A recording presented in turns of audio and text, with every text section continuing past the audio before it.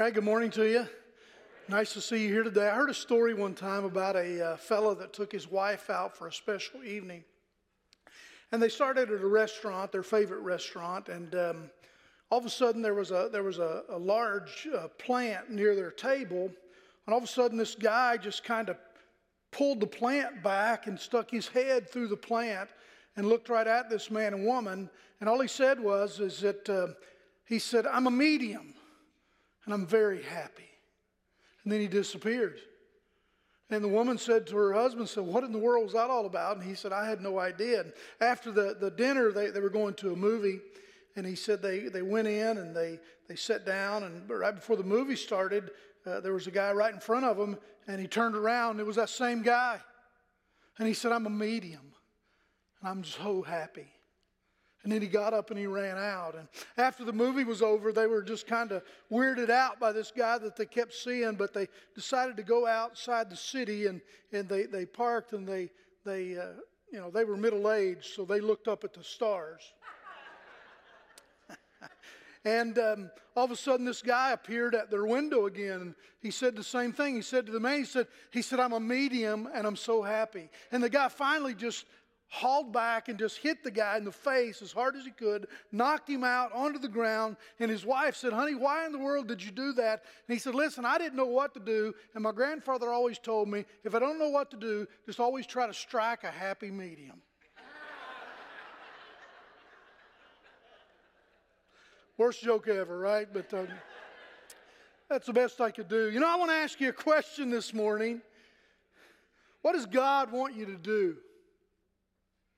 Think about this question for a moment, because it's a question we ask every day, isn't it?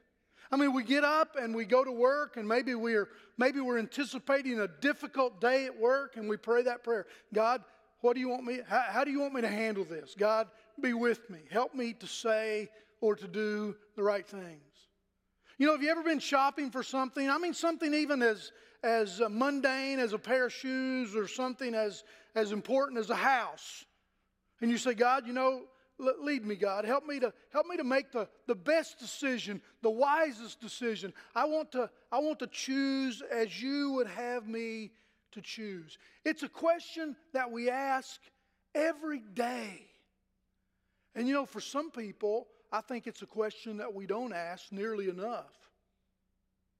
I mean, we seem to live in a culture today that seems to not go to God and ask Him this: "God, who are you and who do you want me to be? God, how are you my Father, my Savior, my friend, and how do you want me to act today? How do you want me to live today?" More often than not, today, in today's culture and climate, we go to God and say, "God, this is who I am, and I know you'll accept me." And you know what? He will, but He always accepts us not to leave us where we are, but to take us to a better place, a place of more faith and more devotion to Him.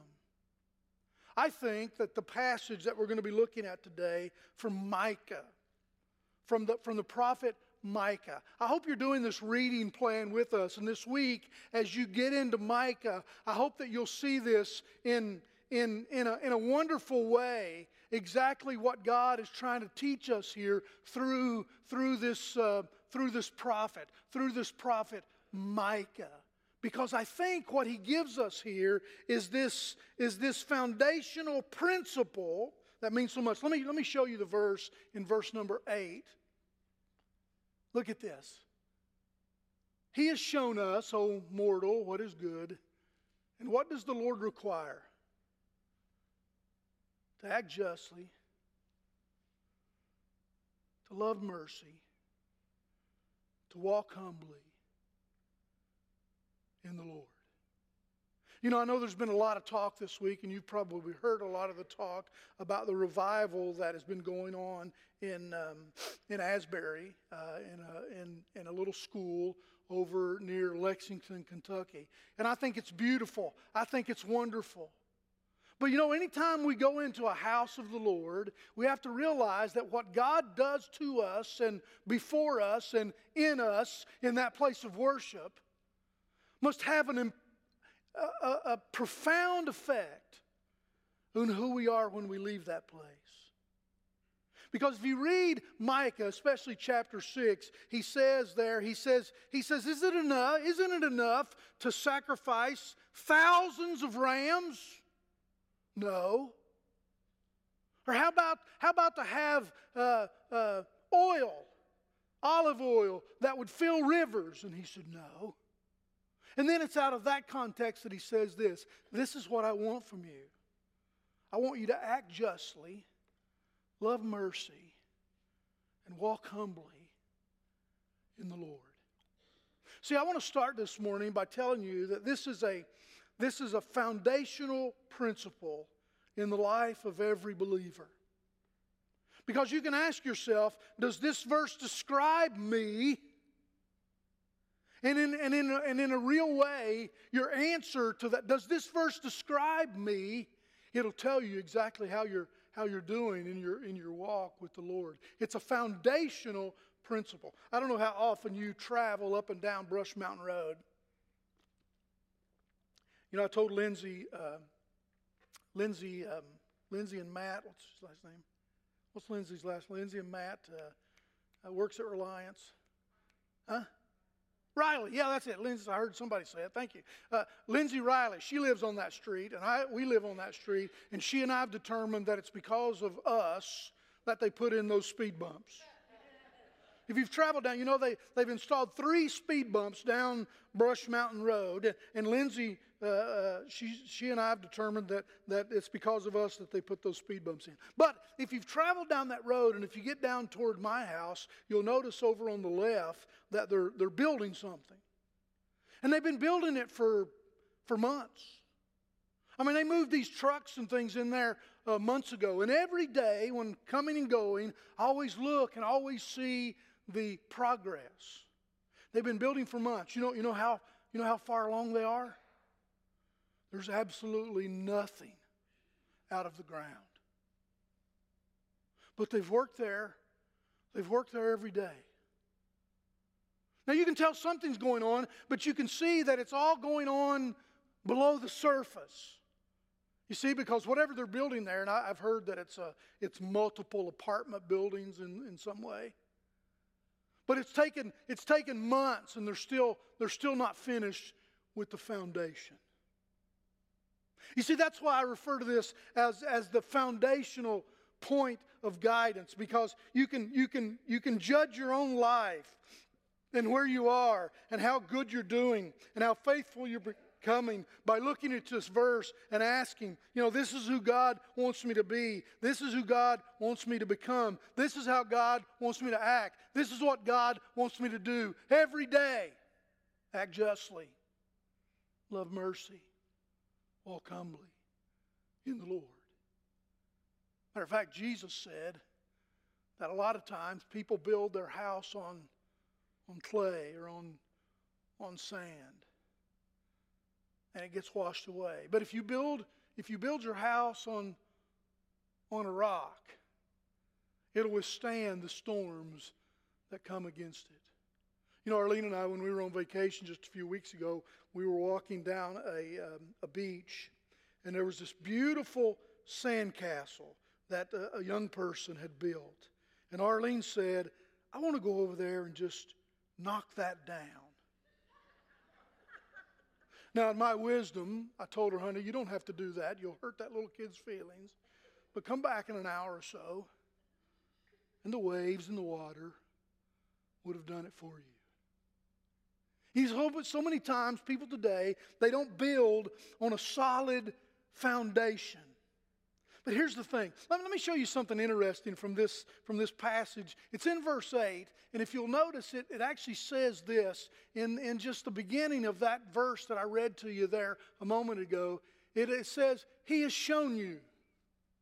He has shown you that this is what pleases God, for you to act justly, love mercy, walk humbly. This is who God wants you to be. He has shown you. I found this an interesting statement because you don't see this statement used or spoken like this in any other prophetic word that is given. Because most of the time, when a prophecy is given in the Old Testament, and you can look there and you can see them, most of the time the prophet says, this is what God has told me to tell you. But Micah changes that here. And he says that God has shown you. You know, in reality, what I think he's trying to say there is that when God tells me to act justly, love mercy, walk humbly, I know that. And when I don't do that, when I don't live that way, when I don't respond in that way, I know and I understand in my heart that what I'm doing is disobedience to God. You see, I'm not here this morning to give you all the answers of what does God want you to do, because you know. I know. God has showed us these things. God has revealed these things to us. We understand, we realize He has shown you to an extent that He's already revealed the answer. It's there in His Word. It's there in the life of Jesus. We understand what obedience to God looks like. When God tells us in the life of Jesus that we are to treat others in the same way that we want to be treated, that wonderful, beautiful verse, that little golden nugget, that little simple rule that we know that we ought to live by, that we fall so short of so often. We understand that. You know, I kind of like what Dr. Phil says. You know, when people are trying to do it their own way, he always says the same thing. He says, "How's that working out for you?" We see that. So I'm calling you to a different understanding today, asking God to help us to become who He wants us to be, and for us all to start with this beautiful foundational point of guidance. And when we build on this foundation, it is incredible what we are able to build. When a life is built on the golden rule, on doing unto others, when life is built on the solid rock of Jesus Christ, when our lives are built on this kind of understanding from God saying, listen, this is who I want you to be first. When we do that, it is incredible what God can erect in a life like that. You know, I do love this idea that he gets to here. One commentator I read said that these three statements, to act justly, to love mercy, to walk humbly, are all really three elements of one command. And the point was simply this, that if you have one without the other two, you really don't have anything. If you only have two without the third one, regardless of which two you pick, you're incomplete in your obedience to God. That you really need all three of these. You really need, for example, do you know anybody that, man, they're all about justice? They're all about justice, meting out justice, determining who deserves justice, judgment. I know a lot of people that's what they are. But if you have justice without mercy and humility, what do you really have? Pride, maybe? I mean, I know people that are all about mercy. Oh my goodness, let's just give them another chance. I had a pretty awful experience with my granddaughter last night. Actually, the whole family did. We had a wonderful time. We went over to Pittsburgh. We had dinner together. We're sitting around the table eating hamburgers that Arlene and Sarah had fixed on the grill, and everything was so good. And Finley just kept saying, "You know what? Mine doesn't taste good. I don't like it. I don't want it." And they took the bread away and they took the cheese off, and she still wouldn't eat and still wouldn't eat. Never did eat until everybody else started eating a cupcake. And all of a sudden she wanted a cupcake, and the word was, "No cupcake, you didn't eat." "Then I want my hamburger." Hamburger was gone. And literally, as we left the house and left town, I could still hear her screaming. That's a wonderful experience as a grandparent, just to drive away from that. Because you know what? If I'd have stayed another minute, you know what I'd have done? I'd have given her a cupcake. But what do you have if you just have mercy? If there's no justice? If there's no humility? You're incomplete. You see, folks, what God is telling us here is that we need all three of these in abundance. So think about it. To do justly. Another way that you could say this is to treat people correctly. To treat people right. And as you put these three statements together, to do justly and to love mercy and to walk humbly, there are three commands in one, really. But it's to do what is right, to treat people well, to do unto others as you would have them to do unto you. The real test is when we have to pay a personal price. Justice. We're okay with justice as long as it doesn't cost us anything. But once we have to pay a price, Psalm 15 says it this way, that God honors the person who keeps his oath even when it hurts. You see, that's who God wants us to be. He wants us to keep our promises, even when it hurts. To do justly means that we don't take advantage of other people. Especially from those, and I think that this is what the prophet has in mind, especially those that are weak and defenseless. God doesn't want us to, when you think about it, some of the most miserable and despicable people in the world are the people that do not act justly to the weak and to the vulnerable around us. It is not a spirit of God that makes you to look at a person that is destitute, and the only thing you feel is thanksgiving that that's not you. When Jesus looked at the multitudes, he saw sheep without a shepherd. And Jesus never walked by anyone who needed something that he had the capacity to give. And here's the thing, folks. Micah is reminding the people of God that God is like this.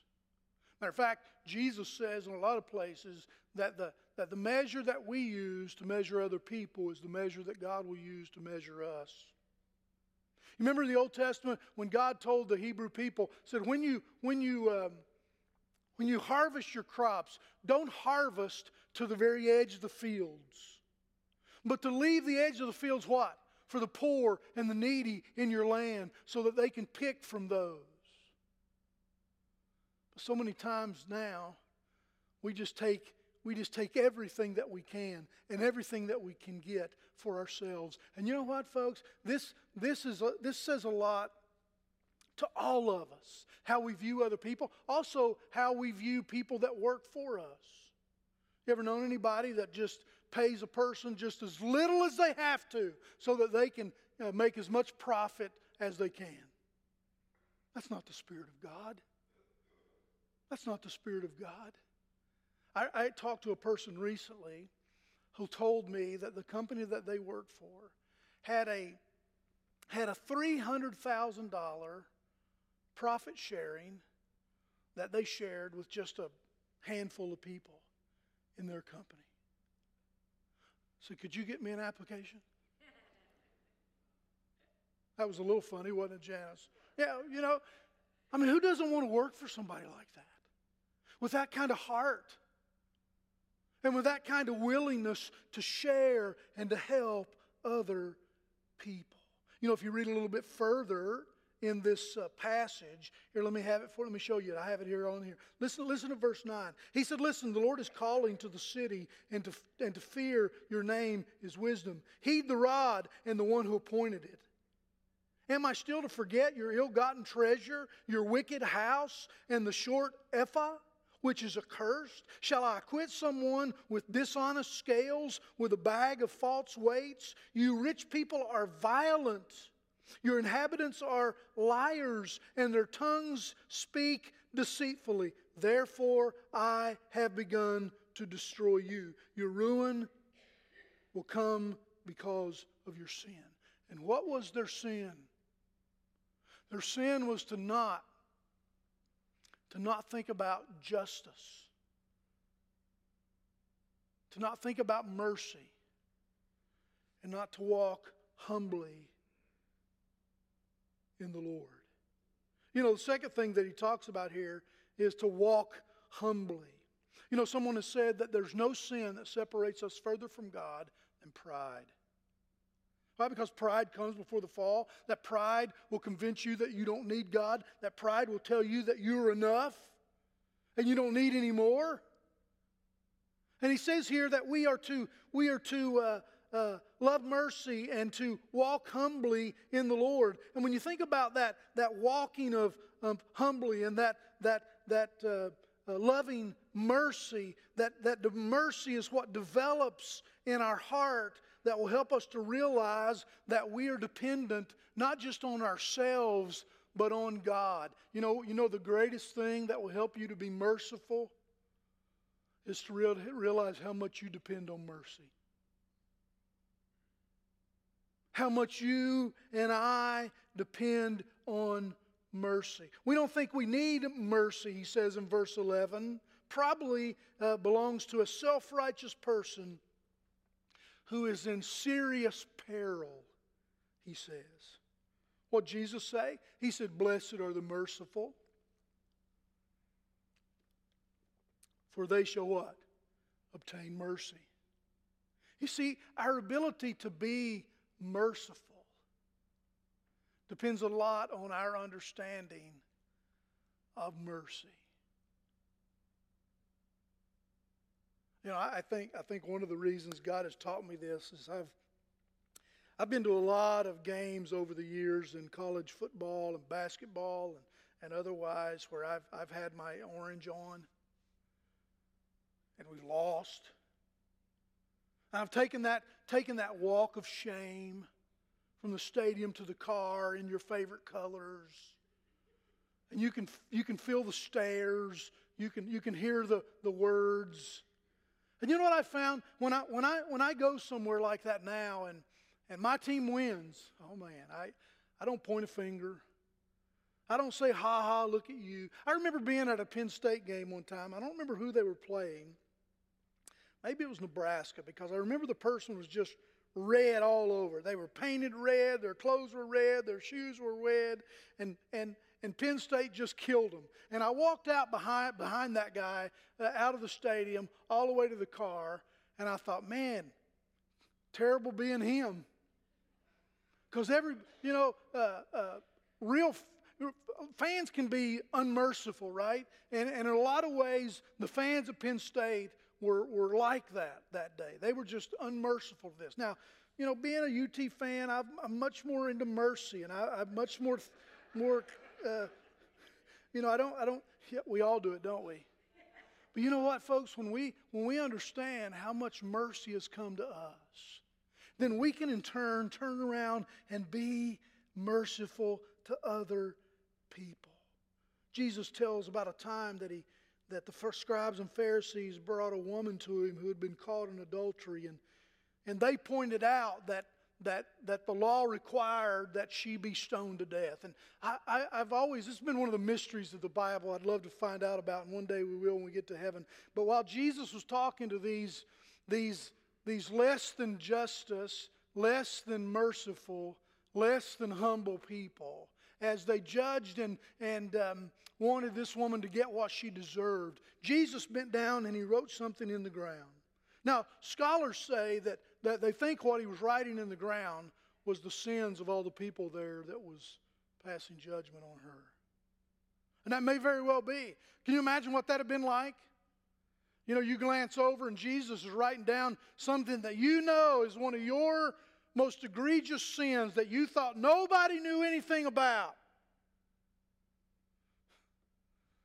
Then he says, okay, whoever of you without sin, you can throw the first one. It says one by one, they must have saw what he wrote on the ground. Whatever it was, it made them walk away. And then what does Jesus give her? Mercy and love and forgiveness. To do justly to the widows and the orphans and the poor and the people that have less. Not based on what we think they deserve, but what God calls us to. That God calls us to love mercy, to not allow pride to overcome us, to where we do not give to others exactly what God has given to us. And then he says, walk humbly. C.S. Lewis calls pride the essential vice and the ultimate evil. The essential vice and the ultimate evil. In Mere Christianity, this is what he wrote, quote, he says, unchastity, or not love, anger, greed, drunkenness, and all that are mere flea bites in comparison to pride. Pride leads us every time to every other vice. That's why in the list of the fruits of the Spirit, one of them is what? One of them is making sure that you have self-control. Someone once said that without self-control, none of the other fruits of the Spirit are even possible. You got to have self-control before you can have any of the other spirits. And just like that, when we are prideful, it leads to every other vice. He also calls it an anti-God state of mind. Walking with God will always lead us to the less fortunate. Walking with God will always cause us to choose mercy and to offer it.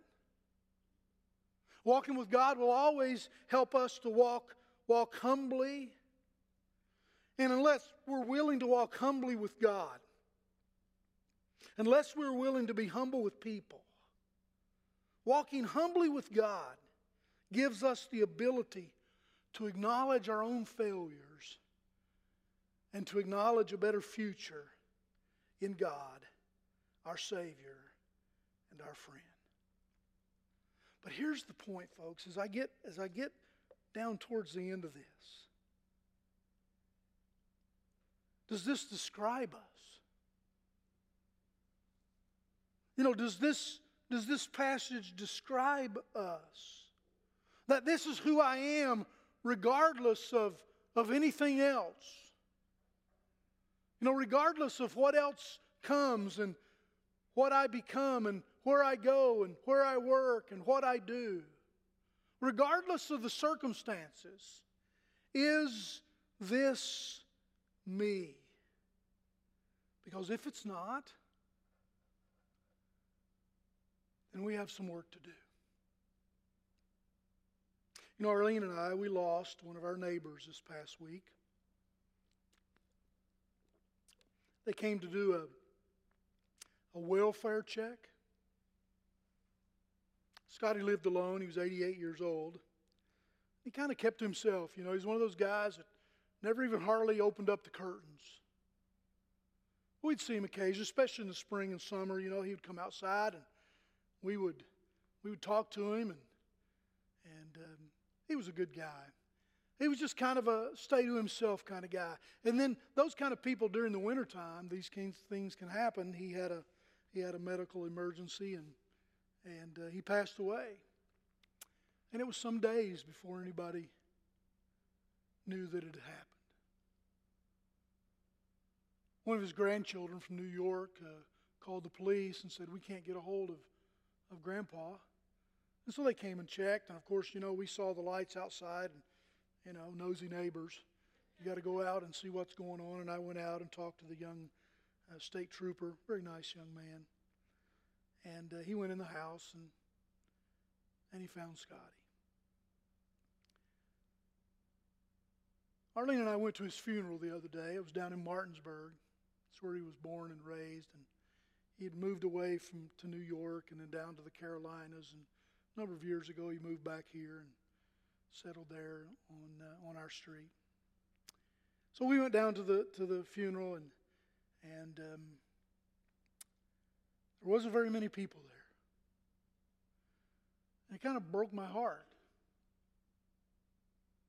You know, that something like that could happen and nobody noticed. But you know what? I felt bad until his grandson got up, who I had not met. I did not know.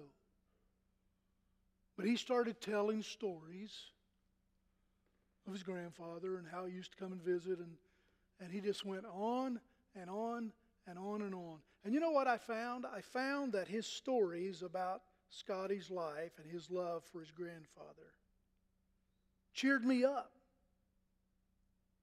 because I saw a side of this fella that I'd never experienced. I didn't know existed.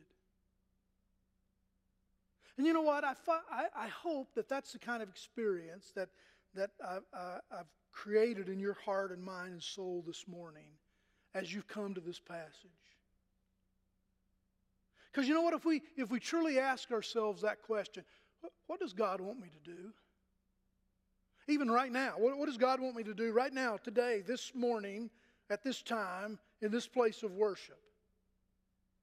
You know, we can answer it, well, God wants me to sing, God wants me to worship, God wants me to pray, God wants me to seek Him, and all those things are true. But the only evidence of those being true in your life or mine is if when we leave here, that we act justly. And by the way, that word in this passage does not mean retribution. Judgment is God and only God. God wants us to act justly. God wants us to love mercy. God wants us to walk humbly in the Lord. So the only way you can answer the question is, what does God want me to do?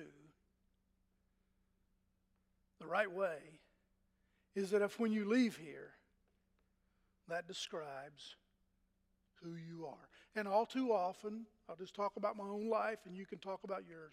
All too often, that doesn't describe me to the extent that it should. So let's pray to God that this is who we will be to each and every one, each and every person, each and every stranger, each and every friend, each and every family member, each and every person that we work for, each and every person that works for us, each and every neighbor, each and every one that we come in contact with. May this be who we are. Let's pray. Father in heaven, God, what a foundation. And Lord, when this is our foundation, oh, what a beautiful thing that we can build upon it. But God, if we fail to put in the proper time of securing this kind of foundation to build upon, oh God, how far we miss the mark when we don't do that. So Lord, I just pray right now that every person in this room could answer truthfully, if this is them. And Lord, if we answer no, this is not me, that our simple prayer would be, God, make me this person. Help me to look at people this way. Help me, Lord, to act justly, to love mercy, to walk humbly in your name each and every day. Father, may it be so in Jesus' name. Amen.